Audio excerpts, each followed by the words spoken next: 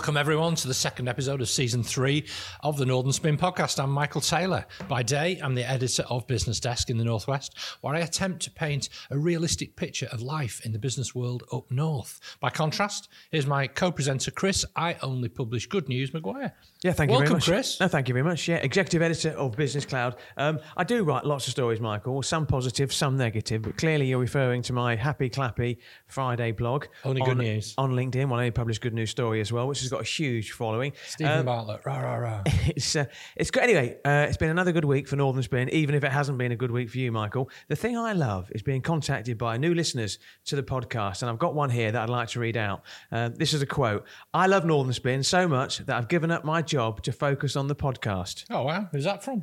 N. Sturgeon in Scotland. You've obviously made that one up. Well, a bit of humour. We love a bit of humour, Michael. We could all do with a bit more. No, I might have made As long as our regular listeners always say, don't let Maguire tell dad jokes. No, I don't do dad jokes. They may well be the views of Nicola Sturgeon, but we are going to be talking about the outgoing First Minister of Scotland later. But on a separate note, we've had some lovely messages this week, which we're going to just read out a few of them. Yeah, Jonathan Murphy, the CEO of Assura PLC. Fantastic podcast. Production is really professional and the topics are really relevant and important for the region. That's brilliant. Absolutely. Did you make that up? Like you made the other one up? No, absolutely. What I did, I posted on LinkedIn the fact that we're coming back for a third series through popular demand, and I had more responses to that than most other posts last week, and that's great. Jo Shippen, Managing Director of a company called Hatter, their promotional company. She's the mother of one of our sponsors, Lily Shippen. She said, this is the only political podcast I listen to, and that's because it's engaging, entertaining, and covering topics we actually want to listen to. Brilliant. And Anthony Morrow, the founder of Open Money, said, first timer and really enjoyable and insightful. Some great points made. Looking forward to next.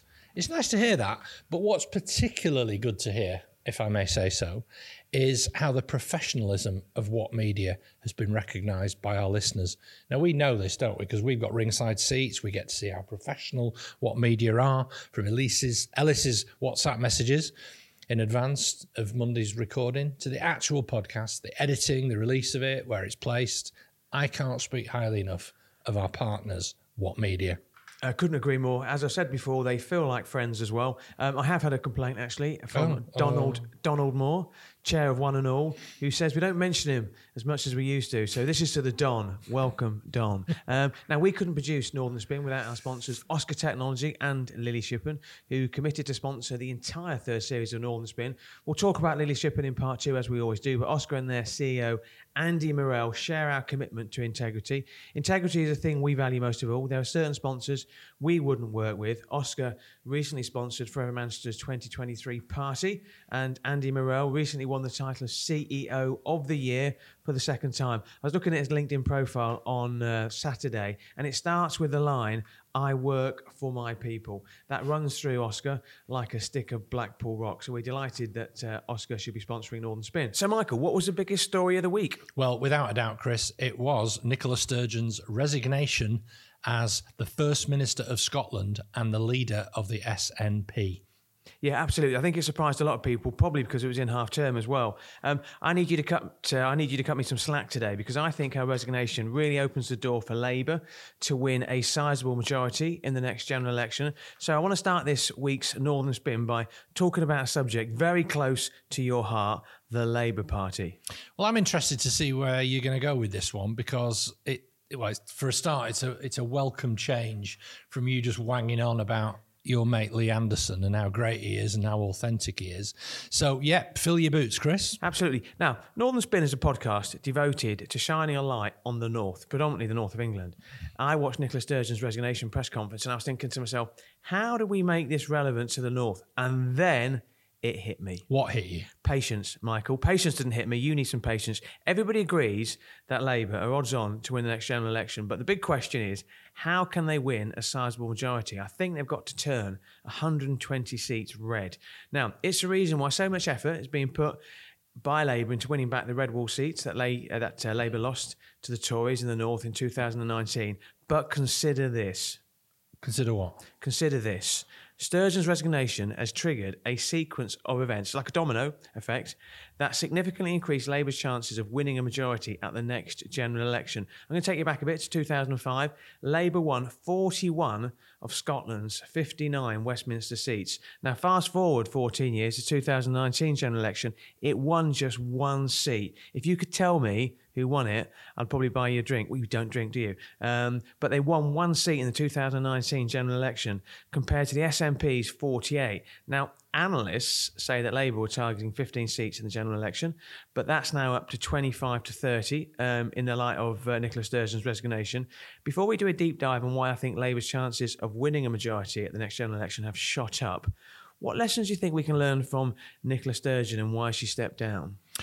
Ian Murray, Edinburgh West, by the way, was the only Labour MP that won. What drink do you want? And I just want to tell the listeners, I thought to myself, he's looked at his mobile phone there to check it out, and he hasn't. It's on the other side of the room. No. Anyway, I think what you're in danger of doing is you're guilty of doing the very thing that so enrages Scottish people when English pundits talk about politics north of the border, viewing it narrowly through the national UK prism. So let's just pull back a minute. There is and has been this acute sense of grievance that created the wave of Scottish nationalism, a sense that politics isn't working for the people of Scotland and they've had a raw deal. So when Labour introduced the Scottish Parliament in the 1997 government, it was meant to settle the issue of autonomy, things like the West Lothian question, and I'll buy you a drink back if you can tell me what the West Lothian question is. But instead, it ushered in a restless and boisterous call for a referendum on full independence that David Cameron, as the Tory Prime Minister, agreed to and then won, but with the enthusiastic backing of the Scottish Labour Party under Jim Murphy. Then, at the 2015 general election, Labour paid a terrible, terrible price for that, as you said. Nicola Sturgeon's time has ended for the two reasons that political careers always end: vision and governance. Her attempts to call another referendum have been thwarted. The British government, to be fair, have stood up to her. Then claims that the next general election will be a de facto referendum. All it's done is it's made the SNP a single-issue party, and that's been her big mistake. It's called into question her long-term vision and what she's actually doing for the people and voters of Scotland. Former Labour Minister Brian Wilson said this week her failure lay in a distinctly limited vision beyond the single cause that got her out of bed in the morning, which is then linked to the second point, quite important in politics, what you do with power once you've got it.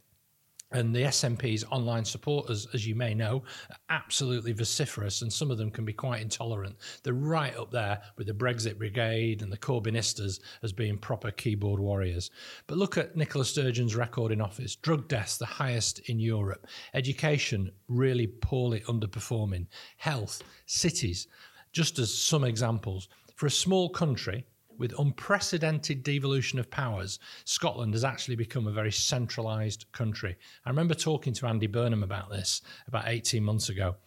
And we were talking about how Glasgow, Edinburgh and Dundee deserve city deals and autonomy over things like transport every bit as much as Leeds, Manchester and Bristol. And that's a real attack line for Labour in Scotland. So to answer your question, as to lessons that we can learn from this, Nicola Sturgeon's waded into a culture war with issues on the gender recognition issue, and that has got to be a big warning sign. As her predecessor, Alex Salmond, has said in the last week, 30 years of gradually building, and we throw it away with this self-indulgent nonsense. So before we get back to making it all about Labour, which I know you love doing, what's your view of Nicola Sturgeon? Well, before I answer that question, what I should say is I think we should do an extra podcast on the West Lothian question. Obviously, I could answer the question now and take your money, but I think we need a 2-hour special. Do you know what the West Lothian question is? No, I don't. It's a question about West Lothian, probably. No, it's about whether English MPs should vote on Scottish issues. If you'd asked me what the Bartlett formula was, I could have come up with an answer.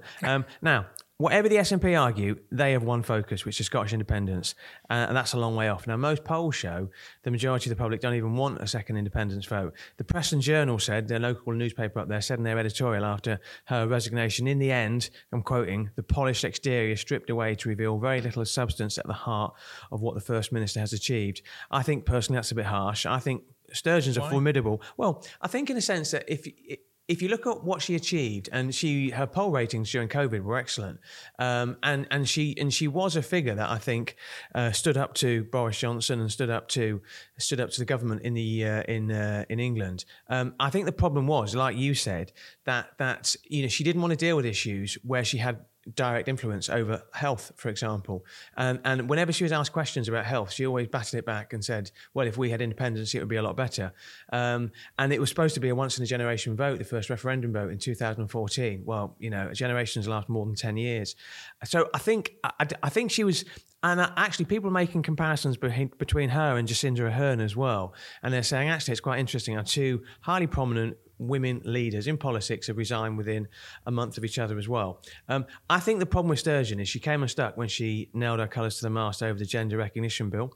The name I think that will come back to haunt Sturgeon in years to come is the transgender double rapist, Isla Bryson. Now, Sturgeon got really flustered in a press conference about referring to Bryson as she, and she came under a lot of criticism about the whole gender recognition bill. You don't want to be on the wrong side of J.K. Rowling when it comes to something like that. And in fairness to Sturgeon as well, we've not touched that subject because it scares us, because I'm not sure we can do it justice as well. I noticed Angela Rayner got some stick over the weekend as well. It's a horrible subject to discuss because people are looking for you to, make a fraudulent slip. I think how will history judge Nicola Sturgeon?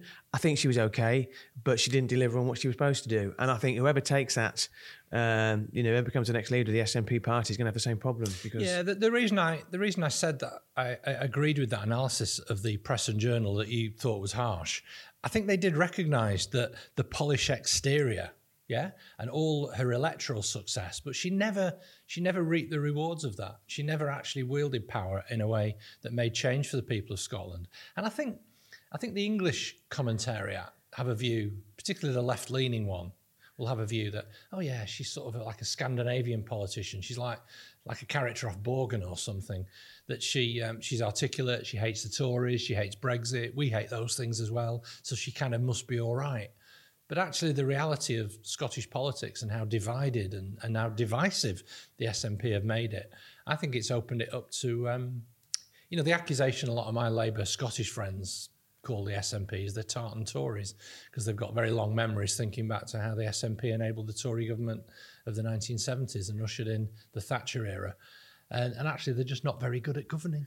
One of the things that Sturgeon did, she introduced weekly questions for the media, so she'd have a weekly press conference. The problem was the press up there started asking some questions she didn't want to answer, and she lost control of the narrative. Yeah, well, the Press and Journal up in Aberdeen have been a constant pecking at her head on a lot of these issues, which is good. But they seem to be remarkably thin-skinned when it comes to criticism. But anyway, so you mentioned earlier that you think Labour are odds on to win a majority at the next general election. I think that's fair. I think all the polls are pointing towards about a 20-point lead. I read all the analysis of people like Will Jennings and Professor John Curtis. So I'm agreeing with that. But apart from you stating the bleeding obvious, what gives you the confidence about that? Well, you are the Labourist. We know that. So I think you can give much more insight. Centrist dad, if you don't mind. Yeah, okay. Centrist dad / Labourist. So you can give your opinion on a couple of things that I saw at the weekend. This is the reason I'd be confident if I was a Labour supporter, right? Scotland's Labour leader, Anis Sarwar, comes across really good, really impressive. There was no surprise at the weekend to see Keir Starmer in Edinburgh addressing the Scottish Labour conference. He knows what Scotland has been opened up now because of Nicola Sturgeon leaving. He's once again emphasised the fact that they won't do a deal with the SNP, which I think was important as well. Labour have finally binned off Jeremy Corbyn by saying he can't stand as a candidate in Islington North as well. Starmer last week held a very high-profile visit to Ukraine. I always think, when politicians are feeling confident about taking office, when they start doing the foreign policy stuff. Now, even you would have to admit, Michael, and let's be honest, you sometimes are a glass half empty man, things are looking pretty positive for Labour. I do, but much as I cheer the binning off, as you put it, of Jeremy Corbyn, there is a danger that this is a sore that will continue to fester for Keir Starmer. It might start to look very heavy-handed and mean. Even if you're people like you who aren't that politically engaged in the minutiae of internal Labour Party, internal battles are starting to pick it up. Every day on Twitter, Jeremy Corbyn is a trending topic. Now, I know Twitter isn't the real world, and I know social media tends to polarise it from the extremes, but there is a noisy and angry groundswell that continues to push out the view that the left are relevant and that socialism is being squeezed out of the Labour Party. Yeah, I think that's a fair point. I mean, I think you write off Jeremy Corbyn and everything that he brings with it at your peril. Wearing your Labour hat, I would like to get your insight on a few things. Now, we don't want to go into too much detail about this again because we spoke about it a lot last week. Labour's MP selection process, because Lee Drennan, not included in Labour's long list for Bolton North East, and Angela Rayner came up to support him last weekend. Very similar to a situation that rose in Wakefield as well. Labour have been accused of running a clique in London. Do you think there is any truth in that? Yeah, I think there is partly true. So I listened back to the podcast last week and I just wanted to clear something up. Individual local Labour Party members are the ones who ultimately vote for and campaign for who they want to be their Labour candidate and therefore the MP at that election. The clique in London refers to the part of the Labour NEC, the committee that's been pulled together, and there are names like Morgan McSweeney and Matt Faulding who are running the process of candidate selection out of Labour Party headquarters. And that is being tightly controlled. The local selection committee, the people who've resigned both in Wakefield earlier in the year, when there was a by-election there, and who've resigned over Bolton North East selection process, they run the process. They don't choose the candidate. And the local constituency committee, though, still does have a powerful sway with things like endorsements. In Bolton, they're particularly annoyed that the shortlist has been imposed upon them, as they were in Wakefield and as I said, in Tony Blair's old seat of Sedgefield. But for the record, as I mentioned before, I have supported 3 fantastic women candidates who stood to be parliamentary candidates and were unsuccessful. So I am the kiss of death. So I say right here, right now, I am absolutely not supporting Elsie Blundell in Haywood and Middleton.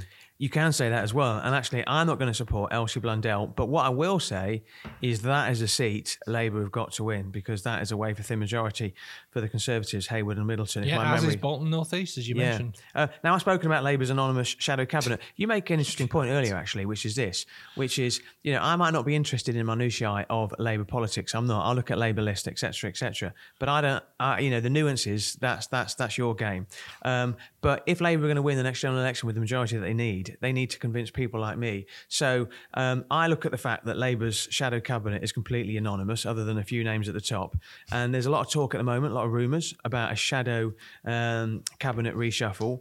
What do you think can happen? And do you think they'll look at Angela Rayner's position and try and water that down again? Well, they can't, Chris. And again, I apologise for boring people with the minutiae of the Labour Party. Angela Rayner is the elected deputy leader of the Labour Party. That can't be watered down. I mean, the Corbynistas wanted to water down Tom Watson's role in the Labour Party when he was a thorn in Jeremy Corbyn's side, talking about even abolishing the role of deputy leader, or even making it a rule that if it was a male leader, it had to be a female deputy leader. And they were talking about putting Ange in place then. But she does, you're right, have a large policy portfolio. Not only does she have a larger interest, it's also the longest job title I think I've ever seen. It is, and I have to take a breath now, Shadow First Secretary of State, Shadow Chancellor of the Duchy of Lancaster, and Shadow Secretary of State for the Future of Work. Now, Keir Starmer has tried to change her role before, after Labour lost the Hartlepool by-election, and he came unstuck. And I think he would be mad to try it again. Anyway, this nonsense that you're dropping in casually as if it's fact that the Labour Party has got an anonymous shadow cabinet. I was looking at the trending names over the weekend on Twitter, right? Again, I know Twitter is not the real world, right? It is a microcosm of it. It's the politically engaged. But I didn't see any Tory politicians' names trending, yeah? Even with Rishi Sunak out and about in Northern Ireland and Liz Truss and Johnson making ridiculous statements. Raab being subject to a lot of scrutiny. No, the names that were trending were Lisa Nandy and Yvette Cooper and Angela Rayner. Yeah, so you're telling me that they're anonymous, and yet you seem strangely obsessed with these women Labour politicians who you want to continually do down. That's because of Twitter's. That's because of Twitter's algorithms that know that you like Labour stuff, and they keep like putting these names on your timeline. No, it's not mine. No, Chris, it's not my timeline. It's trending topics on Twitter. I think.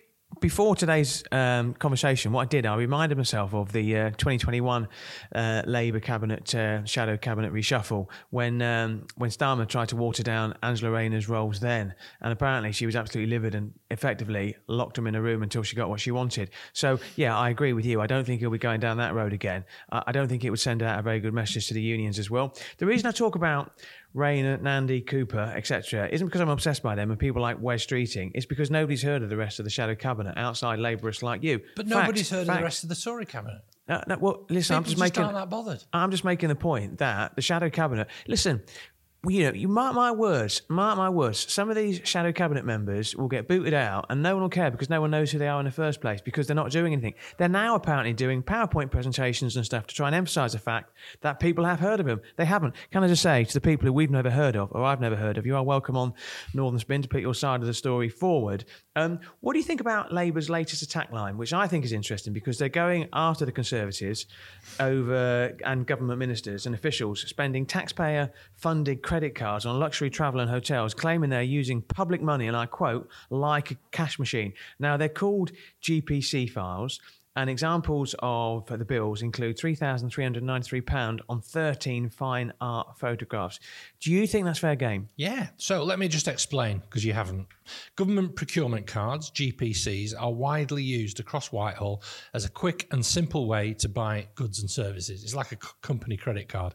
However, buried beneath the tens of thousands of normal purchases, stationery and stuff, there's an extensive evidence of misreporting, waste and excess that Labour claims reflects a Tory government that holds little respect for public money. Entitlement and Tories, two words that often go quite well together with this rabble at the moment. That's why they've uploaded to a database every single GPC purchase above 500 quid made by 14 major Whitehall departments in the last available year, 2021, when of course Johnson was in power. And they will also add the data for the Ministry of Defence when it is available. Like the expense claims and Who Funds Politics story that Tortoise Media and Sky did, I love things like this. It's good data journalism, and anything that holds the government to account has to be a good thing. But you seem sniffy and critical of Labour's tactic. Why is that? No, listen, I'm all for transparency, and I'm all for this sort of stuff being shared and people forming their own opinion. I mean, I was doing some research today because I've got funny ears. I tried some of these earpods or AirPods or whatever they're called, and they kept falling out of my ears. Apparently, I've got the wrong shaped ears. But I thought to myself, how much do they cost? And I thought, well, I can get a decent pair for £129 if I so wished as well. Angela Rayner, who has been challenging the Conservatives over their spending, spent £249 of taxpayers' money on some AirPods and £1,600 on an iPad. So when she was putting the case forward about, frivolous spending by the Conservatives, she was challenged in a BBC interview about the £249 she spent on taxpayers' money. I think both sides, it's not a political point, both sides need to spend responsibly. I'm not sure if this tactic by Labour worked. I think Angela Rayner needs to be really careful because she is increasingly becoming the story, and I don't think that's helpful. Well, she's the story because men who are slightly obsessed with her like you keep making it about her precisely because she's different, she's articulate, she's working class. And yeah, it's a lively debate about all things Labour, but come on, let's change the subject. Talk about something else other than your slightly weird obsession with Ange. Okay, Lee Anderson. Yeah, let's definitely talk. Let's go talk about Ange again. Then, okay. Yeah. So tell me, you've seen an interesting stat this week, right? Yeah, and quite a worrying stat, actually. We've spoken before about all the Conservative MPs who are jumping ship from the before the next election. So every week there's a new MP who's announced that they're standing down. There's two that stood down this week or announced they're standing down. One's a 46-year-old Stevenage MP called Stephen McParland, not somebody we've mentioned before. He's announced he's standing down. Now, there's lots of reasons for that. Obviously, the Conservatives have got a 20-point deficit to make up in the polls. That would be one obvious reason.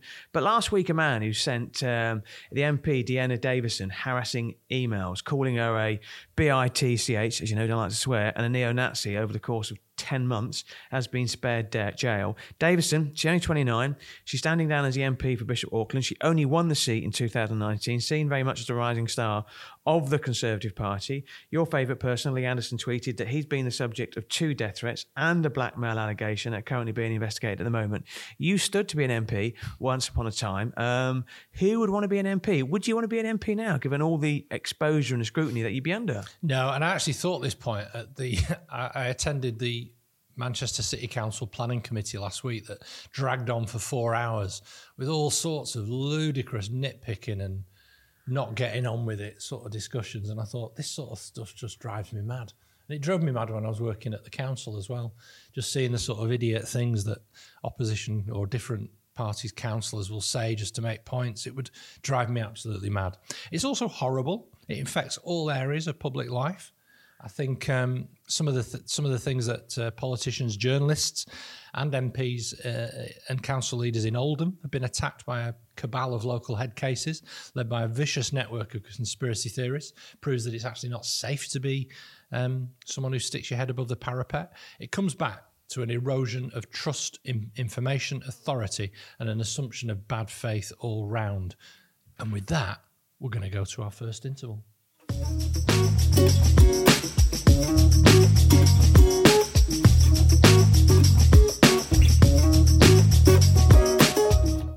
Welcome back to the second part of Northern Spin. As we mentioned earlier, our sponsors at Oscar and Lily Shippen have committed to sponsor the entire 3rd season of the podcast. And you heard firsthand, Chris, what difference Lily Shippen is making to business in the North. Yeah, that's right. By way of background, Lily Shippen recruit a range of roles across business support and HR, including executive assistants, HR managers, and many more. I'm not going to name names, but recently I was attending an event where I was speaking to the founder of a business in the North who's working with a PA from Lily Shippen, and she's already got him and his business working so much more efficiently. He messaged me on Friday to say that they're tracking for their best month yet. Lots of reasons for that, but he talks about the influence of the PA on his business. He doesn't look at how much money he's costing now to have a PA, but rather how much money it's saving his business. It's transformational. So if you're an MD, a CEO, a Vice-Chancellor of a university, a business leader in the North, remember the name, Lily Shippen. Now, before we go on manoeuvres, I want to get your take on some of the big political stories of the week. It's a whistle-stop tour. It's entitled Anything to See Here. And there was a really sad story, and it's been a really sad story over the last 3 weeks. I live in Lancashire. Police searching for missing dog walker Nicola Bully in Lancashire found a body a mile away on Sunday. At the time of recording this, which was on Monday, there's been no formal identification, but Nicola's family have spoken about their agony, and our hearts go out to them. They really do. The case has dominated headlines and social media channels now for over 3 weeks since she went missing. I'll be honest with you, I found the whole case really uncomfortable. Rishi Sunak, Keir Starmer, Suella Braverman have all expressed concern about Lancashire Police after they made public the missing mum's battles with alcohol and the menopause. Anything to see here? Yeah, I think there's quite a lot to see, to be honest, Chris. I think there's a lot of public discontent about the operation of the criminal justice system. I think that's a topic that will get more and more intense as we move up towards a general election, just to ever so slightly run the danger of politicising this awful, awful story up there in Lancashire.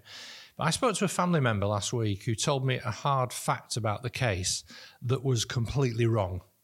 Came from a bad source, passed around third hand, and this kind of currency of information, people aren't turning to the reliable sources of local newspapers, which we'll talk about later, or the BBC, but actually thinking as fact that some idiot on TikTok commenting on the case is as reliable a source of information. The excellent Mariana Spring from the BBC has covered how conspiracy theorists and trolls are targeting survivors of crimes and terror attacks, like the Manchester Arena bombing in 2017, with some going as far as to track them down offline and to quiz them and to say that they're lying about their injuries. One of the things is calling them paid actors.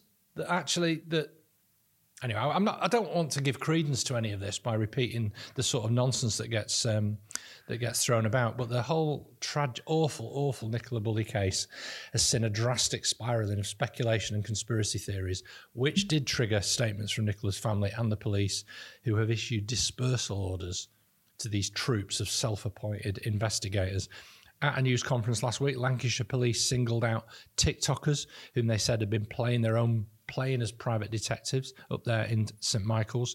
They said social media speculation has been a massive hindrance to their investigation, with Deputy Superintendent Becky Smith saying that she had never seen anything like it in 29 years of working as a police officer. Social media algorithms, fueled by the conspiracy lexicon, have really, really undermined trust in institutions, including the police, which is already at a pretty all-time low. So, Chris, I'd like to get some insights from you now, because you've worked as a local newspaper reporter covering some really high-profile police cases, including the serial killers Fred and Rose West in Gloucester. So what do you think? Yeah, and I'm not giving too much about the way we work, but the way we work is we basically work on a script, we knock it between each other, and you always write like a teacher marking my copy, insight, and you're spot on, actually. So I was thinking about Fred and Rose West 29 years ago, actually, since they were arrested and charged. I was working at the Gloucester Echo at the time. I've been a journalist for a long time, and what it did get me thinking was the biggest change, or one of the biggest changes that I've noticed, is the watering down of the relationship between the police and the media during my career. And I'll give you an insight. So after I went travelling around the world, I got a job at the Yorkshire Evening Post in Leeds between 1996 and 1998. I got to work with a couple of crime correspondents. One was called Dave Bruce and the other one was called Bruce Smith. I always got their names wrong, but they were very, very, very different journalists. And Dave Bruce, he was at the Yorkshire Evening Post for about 40 years. He knew all the police, and all the police trusted him. If I was to do an impression of Brucey now, when he was speaking to the police in the morning, you'd laugh, but it was so familiar. Over the years, he covered all the big stories. He did the Yorkshire Ripper murders. He did the Michael Sam's kidnapping case. He would go out socialising with the detectives on a Friday. He'd attend all the leaving dues. If you had to stand a story up, if a story broke and you needed somebody to confirm it, Dave Bruce was the person you go to. He loved to socialise. He loved to smoke. He died, sadly, in 2012. I read his tributes last night, actually, and it was the police who led the tributes. Now, unfortunately, the days of crime reporters like Dave Bruce are over. So detectives are actively discouraged from having relationships with the media. They're actually asked to disclose any friendships they've got with people in the media as well. And you can understand why, because they're worried about people being over-familiar. But then you get a case like Nicola Bulley. There's no relationship between the police and the media. And in fairness to Lancashire Police, when Dave Bruce was in his pomp, and it was a pomp, the police didn't have to contend with TikTok and these armchair detectives on Twitter. I saw a tweet, a horrible tweet, from Amanda Platel. No surprise there that I should use the term horrible tweet in association with Amanda Platel's name. When she was talking about the dress worn by one of the detectives in the case, it was disgusting. It was horrendous. It does nothing to narrow that gap between the police and the media relations. It's just horrendous. Yeah, it's thank you. I set you that homework because I want to get the best out of you. I think you need to keep pushing yourself. So I'll write "see me" on the script in future. Do I get a B+ for that or not? Yeah, you don't. Okay. No, it's good. It's really, really interesting, isn't it? How that interplay works. Yeah. It's the same in lots of other newsrooms. I've had the opportunity to interact with the old Bill a few times, and when they trust you and you say, "Look, I'm not going to interrupt your case. I'm not going to do anything that's going to disrupt the investigations that you're doing, but work with me," I've had some really, really good results. And and there doesn't seem to be any evidence of that, does there? There aren't any evidence of actually there being any local journalists. That's part of the other issue, and we'll probably come on to that when we talk about local papers later. But anyway, it just proves as well my watchword about the Daily Mail. The only good woman in the Daily Mail is an unhappy one. Yeah. Well, we'll Amanda move on. Platel, what's she all about? Yeah, no, I listen. We talk about clickbait, and Amanda Platel is effectively a shock jock equivalent in national newspaper. She's trying to make herself relevant by being nasty, and she's just a. I won't mention her again because I don't think she deserves any airtime. One thing I do want to talk to you about. This is a story much closer to home. Clean Air Zone charges. There's a story last week saying that they're highly unlikely to be introduced across Greater Manchester, except in 2 boroughs. I think Stockport's one, actually. No, it's not. Is it not? Nope. Salford's one. Salford and Manchester. Okay. Andy Burnham made a big play about clean air zones. This looks like a watering down again. Anything to see here? Yes, there's lots to see here. This has proved to be a very, very tough political high-wire act for Andy Burnham. Now, it's laudable to clean up our air. When I used to see these vans around with "No to Clean Air Zone," I used to think, you don't want clean air? You want dirty air? What a thing to campaign for. But he was looking to take action to get polluting vehicles off our roads. But White Van Man and the taxi firms pointed out that they actually had no alternative because there weren't the throughput of green vehicles for them to replace. So the incentive didn't work. It was just punitive. And frankly, I think Andy Burnham and his team lost control of the narrative on that issue. Since pausing it, he's done very well in pushing the onus onto the government. The evidence is there that there are still seriously worrying levels of nitrous oxide in the air in some particular black spots around Greater Manchester, and that they might have to introduce a clean air zone. There's a couple of particular areas like Regent Road in Salford and parts of Manchester city centre that are particularly high. But yeah, does that clear things up for you? Yeah, absolutely. Something to see there. Yeah, sometimes when I go down the M1 and you get to Sheffield, it says, "Can you slow your speed down to 60 miles an hour because of trying to clean the air?" I don't understand enough about that to why it would work, but it's probably not a vote winner, but it shouldn't be about winning votes. Rishi Sunak. Yeah, you barely mentioned Rishi. You love Rishi having a good week, don't you? Well, Has he had a good week? I think the thing is with Rishi Sunak, I think he's had a solid week, but I think Rishi does a lot of his work behind the scenes when he's got his cashmere jumper on, and I think he's such a refreshing, clean air, fresh air blast compared to what came before him as well. Okay. He's grabbed a lot of headlines about a possible deal about the Northern Ireland Protocol. It's interesting because if you watch the way that's played out over the last 3 days, Rishi Sunak drops in on Northern Ireland. It was interesting actually because his visit was really understated. It was a journalist who was at a gym, spotted the fact there was a lot of activity and put 2 and 2 together, and then suddenly Rishi Sunak turned up, and then 10 Downing Street had to confirm that he was there, etc., etc. So I think that's the way Rishi Sunak does stuff. He does stuff behind the scenes. I think if he could get a deal over the Northern Ireland Protocol, then it would be a game changer for him. He's got a big problem though. He's got to win over the DUP, and Boris Johnson's been stirring things up over the weekend, which is particularly unhelpful. Yeah, so that might segue very nicely into our next segment, which is when we look about who's on manoeuvres. I think on cue, Boris Johnson or Alexander de Peffel Johnson is definitely on manoeuvres. Yeah. I think I just mentioned one thing about Sunak as well, though, is that that Northern Ireland Protocol deal. In Kashmir. No, that's 10 good news things for today. Absolutely. Well, we'll talk about some good news things later. Actually, I see Blackburn got a win at the weekend. That's a good news story. But no, in terms of Sunak last Monday came up to Oldham. He was at the opening of a £10 million health diagnosis centre. There's very little in the way of media attention for it. Oldham CDC is a one-stop shop for cancer checks, scans and tests. Health Secretary Stephen Bartlett has announced plans for 19 similar centres. I think this is the future of the NHS with these types of centres.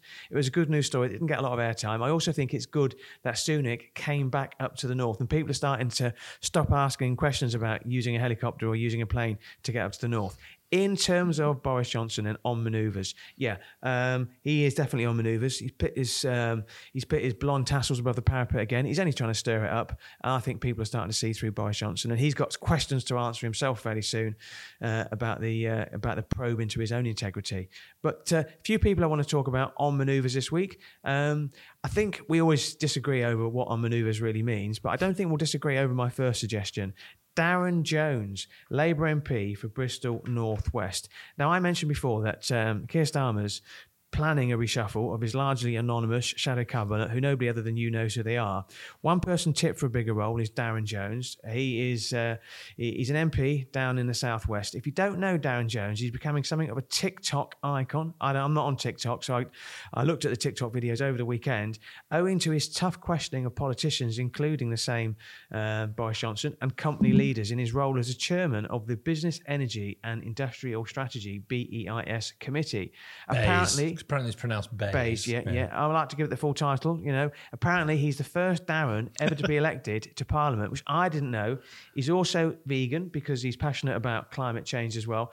I've said before that Labour have got some heavyweight people in their shadow cabinet. They've got some, but they haven't got enough. I think Darren Jones is hugely impressive. Is he on manoeuvres? I don't know. I can't genuinely offer any direct insight about this. He's definitely someone to watch. He's without question an excellent politician. Apparently on Wednesday this week, he's got the chief exec of the Royal Mail back in for another grilling, which I can't imagine that guy's going to be looking forward to that one, but everyone else will be getting the popcorn out. He's definitely making an impact. The very fact that you've heard of him says so. But you just like blokes called Darren. You don't want Angelas and Rachels and Yvette's in there and Lisas. You'd rather just... No, it's not that at all. It's not that at all. Nobody is more passionate about women in business, women in politics than I am. Well, I could think of maybe millions of women, but yeah. Yeah. No, it's no, you're absolutely miles off the mark there. But I think Darren Jones is definitely one to watch. Yeah. But anyway, did you know that the politician with the largest social media following is actually the very youthful Zara Sultana, the MP for Coventry, Labour MP, very left-wing, who likes to make videos extolling socialism and building herself up as the voice of the young left. It's good to see her using the tools it's like her, and Darren Jones using the tools at their disposal to make their points and get them across. And I, on the back of your suggestion for her as potentially being a name from manoeuvres, I did look at her. No, that's not what I said. I just said she's an interesting politician. She is an interesting politician. But she's not on manoeuvres. I looked at her over the weekend as well. She reposted a video over her support of Jeremy Corbyn saying he should be allowed to stand for Labour in the next general election. Clearly, that puts her at odds with Keir Starmer and the Labour Party. She's an interesting politician, as you mentioned, only 29 with a very small majority, but making lots of noises. So who else will fit into your very simplistic misunderstanding of the term on manoeuvres this week? Okay. Well, the question is, he might deny he's on manoeuvres, but there's a very interesting name that came up a lot last week, Stephen Bartlett. Now, Stephen Bartlett's famous because he's on Dragon's Den. He's a co-founder of a Manchester headquartered business called Social Chain. He set it up with a guy who I know pretty well called Dominic McGregor. He's best known, this is Stephen Bartlett, as the host of a podcast which is marginally more successful than this one, called Diary of a CEO. Recently revealed he's got 10 million downloads, which is a few million more than us. He became the youngest dragon on Dragon's Den. Earlier this month, we ran a story in Business Cloud. I don't know if you picked it up in Business Desk, but Bartlett posted on LinkedIn his response to the fact that Social Chain was sold for a modest 7.7 million with a potential future payments of 9.5, which would push up the overall sale price to about 16 and a bit million.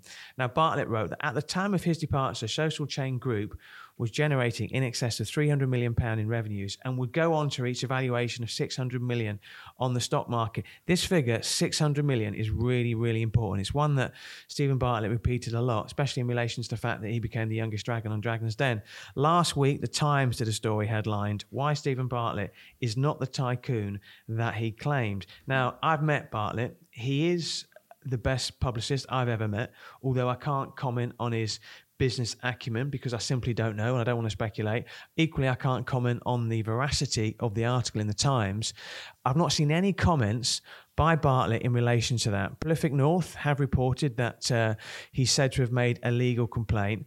There's a lot of manoeuvring going on here. What do you think? Well, yeah, Stephen Bartlett has clarified that he sold his agency Social Chain to a much bigger German e-commerce business a few years ago. What year did you say it was? 2019, yeah. I think. So he sold it to this German e-commerce business, which then changed its name, partly because of all the noise and publicity that Stephen Bartlett is very capable of generating. They changed its name to Social Chain AG. They have now sold the agency side of the business that they acquired off Stephen Bartlett back then to a London agency.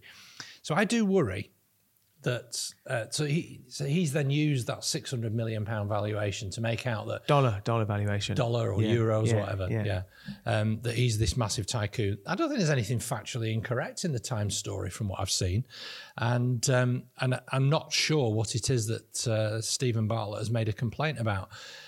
Whether anybody can tie those claims that he's made to direct quotes from him, or whether he just fakes it till he makes it. I'm not sure. But I do worry, Chris, and I'm really genuine and very respectful when I say this to you.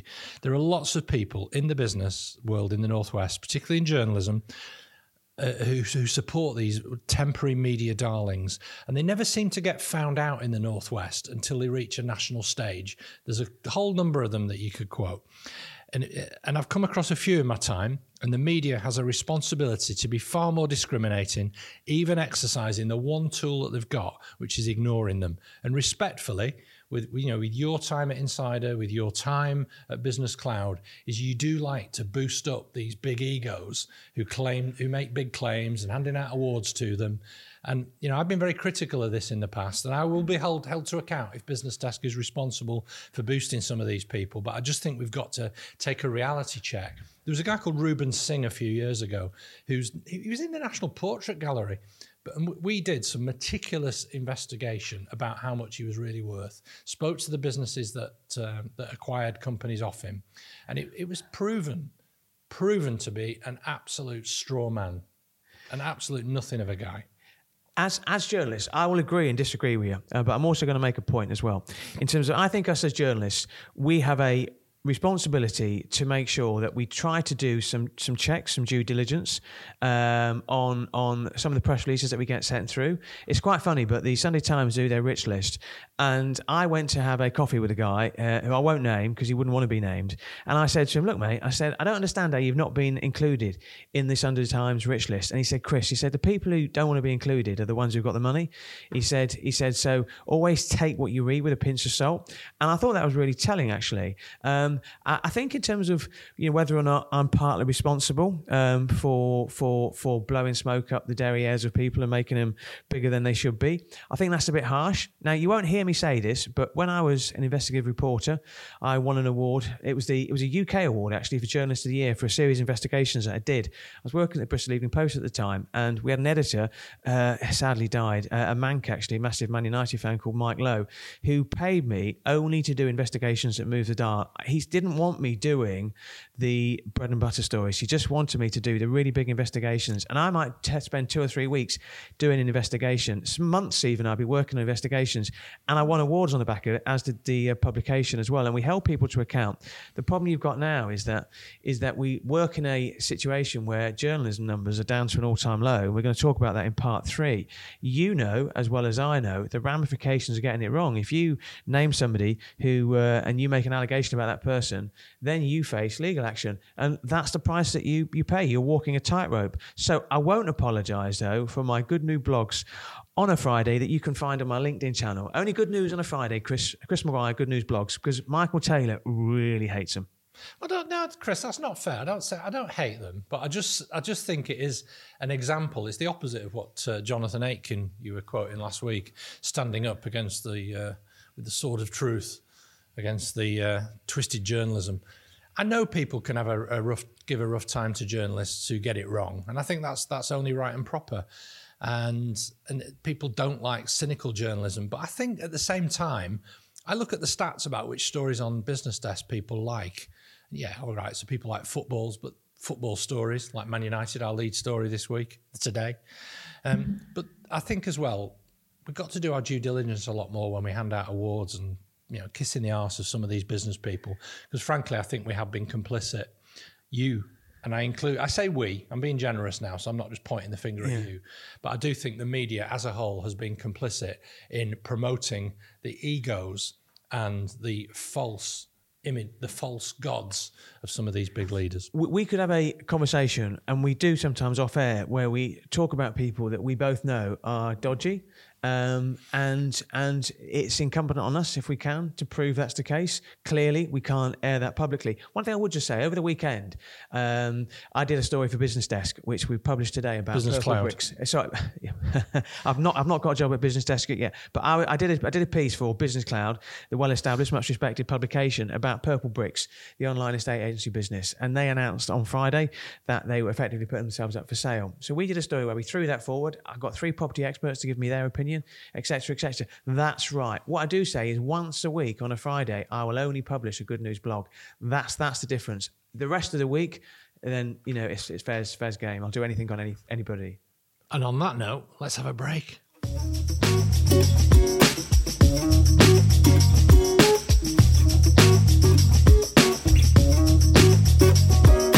So welcome back to the third and final part of episode 2 of season 3 of Northern Spin. Now, we've both had a busy week, Michael. What have you been up to? Well, a gruelling 4-hour planning committee meeting in Manchester with some tetchy encounters between the chair and the Lib Dem leader of Manchester City Council. I think he's the leader of a Lib Dem group of 2, Councillor John Leach from Didsbury West. Interestingly, the Great Northern Scheme got through.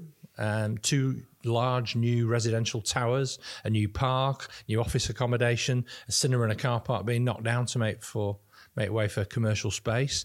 I noted that Anwell Homes got their scheme through in Chorlton. Yes, more homes needed for Chorlton, definitely. But McCarthy and Stone were knocked back by local objections in Didsbury for a retirement property.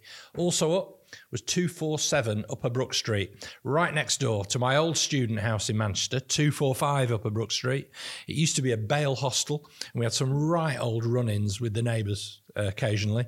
But bizarrely, we never got burgled in our student house, which was quite unusual in Manchester in the 80s. Is it like a blue plaque outside to say, Michael Taylor once lived here? Well, strangely enough, we had a reunion in 2017. We got 6 of us from our gang of 7 to get together. And they live all over the world, Hong Kong, south of France, the US, London.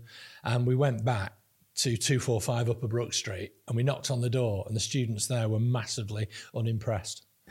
We were going, do you know who we are? We're legends. Yeah, did he bring pasta around as well? I said, I'm the head of regional affairs at Manchester Met University. And my mate John said, I'm the head of London for NatWest. Yeah. And they were like, yeah, whatever. Yeah. But yeah, the hotel next door, it's now been converted into a hostel for homeless people. I'm also, in the last week, I've been working on a very detailed story with lots of complex documents, legal checks, and some emotionally damaged people who want to tell me their story about how they had their businesses stolen from them. So I look forward to that. Yeah, well, I look forward to that. Well, what I find quite refreshing actually is that you spend 4 hours in a council planning meeting. That is refreshing because a lot of publications. I, like you, we work in this game, so I spend all my time looking at stories and trying to stand them up, and then I look at how stories are reported and the number of stories that are literally just copy and pasted, and they're very niche tech websites. And you see the stuff that appears on the stock exchange and they just literally copy and paste. They do that for 2 reasons. One, because, they've not got journalists who are looking through the stories. The job of a journalist is actually to find the line in a story and report it as impartially as they can. Yeah, we had a few of them last week. There's the way that some of the other financial news media reported certain stories. I like to think we can try and provide some insight and observation and try to find the angle. But again, stock exchange stories come out at 7. We hit the send button at 8. So if there's a lot of them, sometimes you do have to just cut and paste the relevant bits, I'm afraid to say. No, it's not our finest moment. So I had a busy week, but we do try and do our best to get the news out to people as quickly as possible. I had a busy week. I didn't go to a 4-hour planning meeting, but to be fair, I also want to just say Joseph Timon from the local democracy reporter for Manchester, he was there as well. I think the local democracy reporters have been a really, really good addition. And I used to work a lot with Nick Statham, who's the local democracy reporter for Stockport and one other Greater Manchester borough. They do a very, very thorough, factual job of reporting. They're funded by the BBC, but their content can be downloaded by any media outlet. But obviously in Greater Manchester, mostly it's the Manchester Evening News. I was asked recently to give some advice to somebody aspiring to be a journalist, and I said to them, if you believe you can't make a difference, don't be a journalist. I said, it's the best job in the world. I said, but it's what you make it. I hosted a roundtable. You know all about roundtables, but hosted this roundtable on Wednesday. There's a recruitment company called Fairmont Recruitment. They actually get on very well with Oscar Recruitment, which is the reason I'm mentioning them. But we had 14 speakers, and which is too many for a roundtable. Yeah, it is. So we decided. I decided I'd change things up a bit. I don't know if you remember the TV quiz 15-1 with William G. Stewart, and we basically found a semicircle of seats, and then we just interviewed him in the middle of the room, and then we had 2 hours of literally just sharing experiences, the good, the bad, and the ugly. Really insightful. Really enjoyed it. Something I want to mention to you is an article by David Bartlett in Tortoise Media. I've started listening to some of Tortoise Media stuff as well. They tend to do much more in-depth stuff as well. Yeah. This read by David Bartlett, they estimate how long these things take to read. 19 minutes, which is phenomenal. And his article was entitled... Have you subscribed to Tortoise? No, I haven't. You should. No, I haven't. I can get you a discount code. Okay. You can get it for free. I'll subscribe. And David Barnett's article was entitled, Whatever Happened to Local Newspapers? Okay, what do you want to say on that? Well, it's an absolute tragedy what's happened to local papers. Although my background is in business magazines, I do write a column for the Tameside Reporter and Glossop Chronicle, and the quality of their output, I have to say, compared to other local papers that I see, like the Lancaster Guardian, that my mum still takes, and the Stockport Express, is night and day. So many of the wounds that I see that the local newspaper industry has inflicted on itself have been self-inflicted, and not enough attention has been paid to the advertising markets that Facebook and Google have decimated: motors, homes and recruitment. So it was good to see David Bartlett's piece in Tortoise actually looking at that, how the business model of local press has been so undermined. But I'll tell you this, Chris, before I ask you about your time on the Chorley and Leyland Guardian and other local newspapers you've worked on, the big thing for me is you go to any website on the internet and the user experience that you get, the single worst experience that you will have on any website will be from a newspaper website. They're absolutely dreadful, with pop-up banners, intrusive videos, absolutely dreadful. And I think that's part of the reason. They never, ever fully embraced the internet. They always saw it as a threat. They thought it'd go away. They thought local radio would be too expensive. And the mentality of those local monopolies and the managers that ran commercially operations in local newspaper territories was always, let's crush the competition at all costs. That's all they've got. We've got to stop the competition.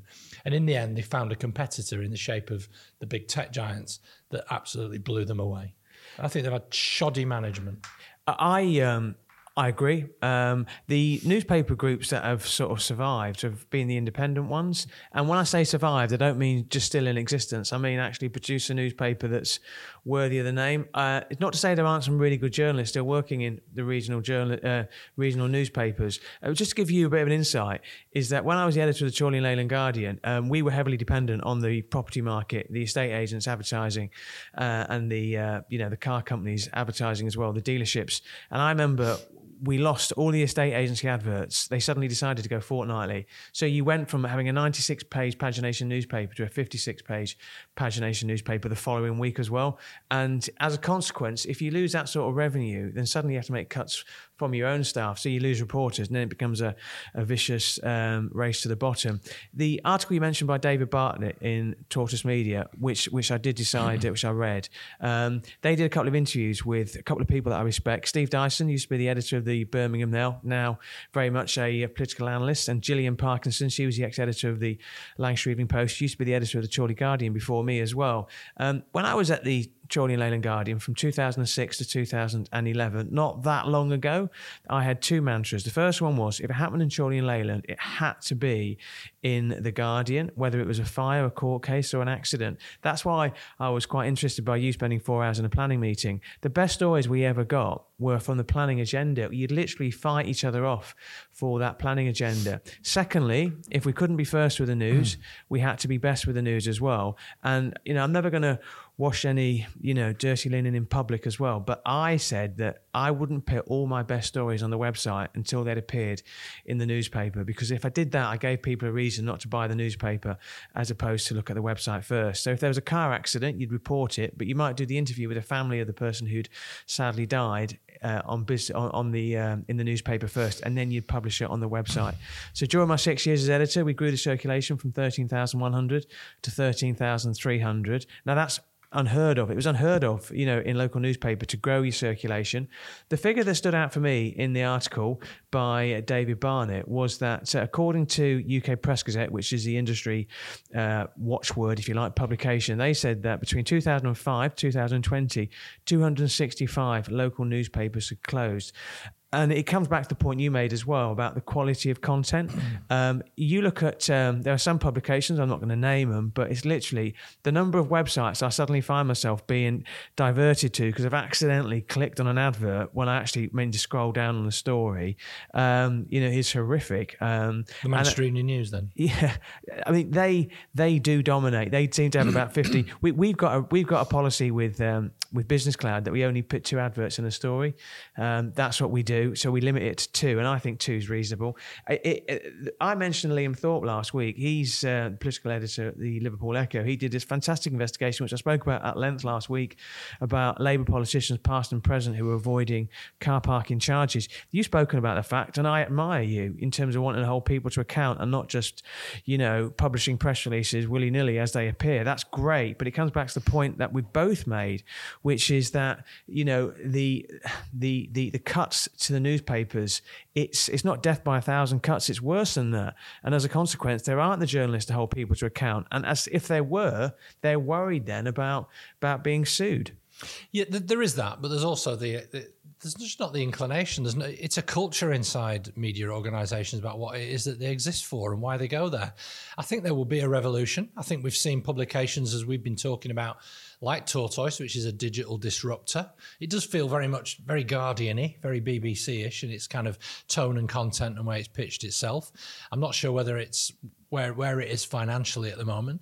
In Manchester, we've got the Manchester Mill and an offshoot from that in Liverpool called the Post, which are looking to do a very different style of long form, very considered sort of long reads. And I've noticed that the Manchester Evening News on their newsletter at the weekend that their editor puts out very much apes the style of the Mill. I mean, again, it just comes back to that thing. Little old Mill, which is run by a bunch of 20-somethings based out of the Royal Exchange in a small office, has got Reach PLC, a global, almost a national stock market quoted business, looking to squeeze them and push them out of business at every opportunity.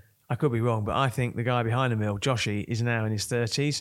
I mean, so Josh, you want to come on? Most of his staff are in the 20s. No, they are. And I noticed actually they're advertising for more staff, I think, in Liverpool because they're spreading their reach, which is a really powerful message. You can't pick me up on that. My point remains that that Jack and Molly and all the rest of them, they are generally young people making their way in journalism. And yes, of course, Yoshi is indeed in his 30s. Yeah. Right. Any good TV and film recommendations? I've got a really good one. I've got a mediocre one, and I've got a bang average one. What, you're going to criticise something? No, I put it in your good news blog. No, the one that I really liked, and you're going to talk about it as well in a minute. But the Gold on the BBC is brilliant. It centres on the Brinksmack gold bullion robbery in 1983. Hugh Bonneville, with his Essex accent, is centre stage. The actor who plays Kenneth Noy, the gangster, is Jack Loudon. I do think we've got to be really careful in terms of not glamorising crime as well, because Kenneth Noy committed some horrendous crimes as well. I do want to mention a name, actually, before I continue my look at the TV and cinemas. I noticed the World of Sport, former World of Sport presenter, Dickie Davis, has died. He was 94. Now, people of my generation used to watch sport on a Saturday, and I used to love him and Des Lynam as well. They both had the tashes. I mean, Dickie Davis, what a legend. Yeah, it is. About 94, wasn't he?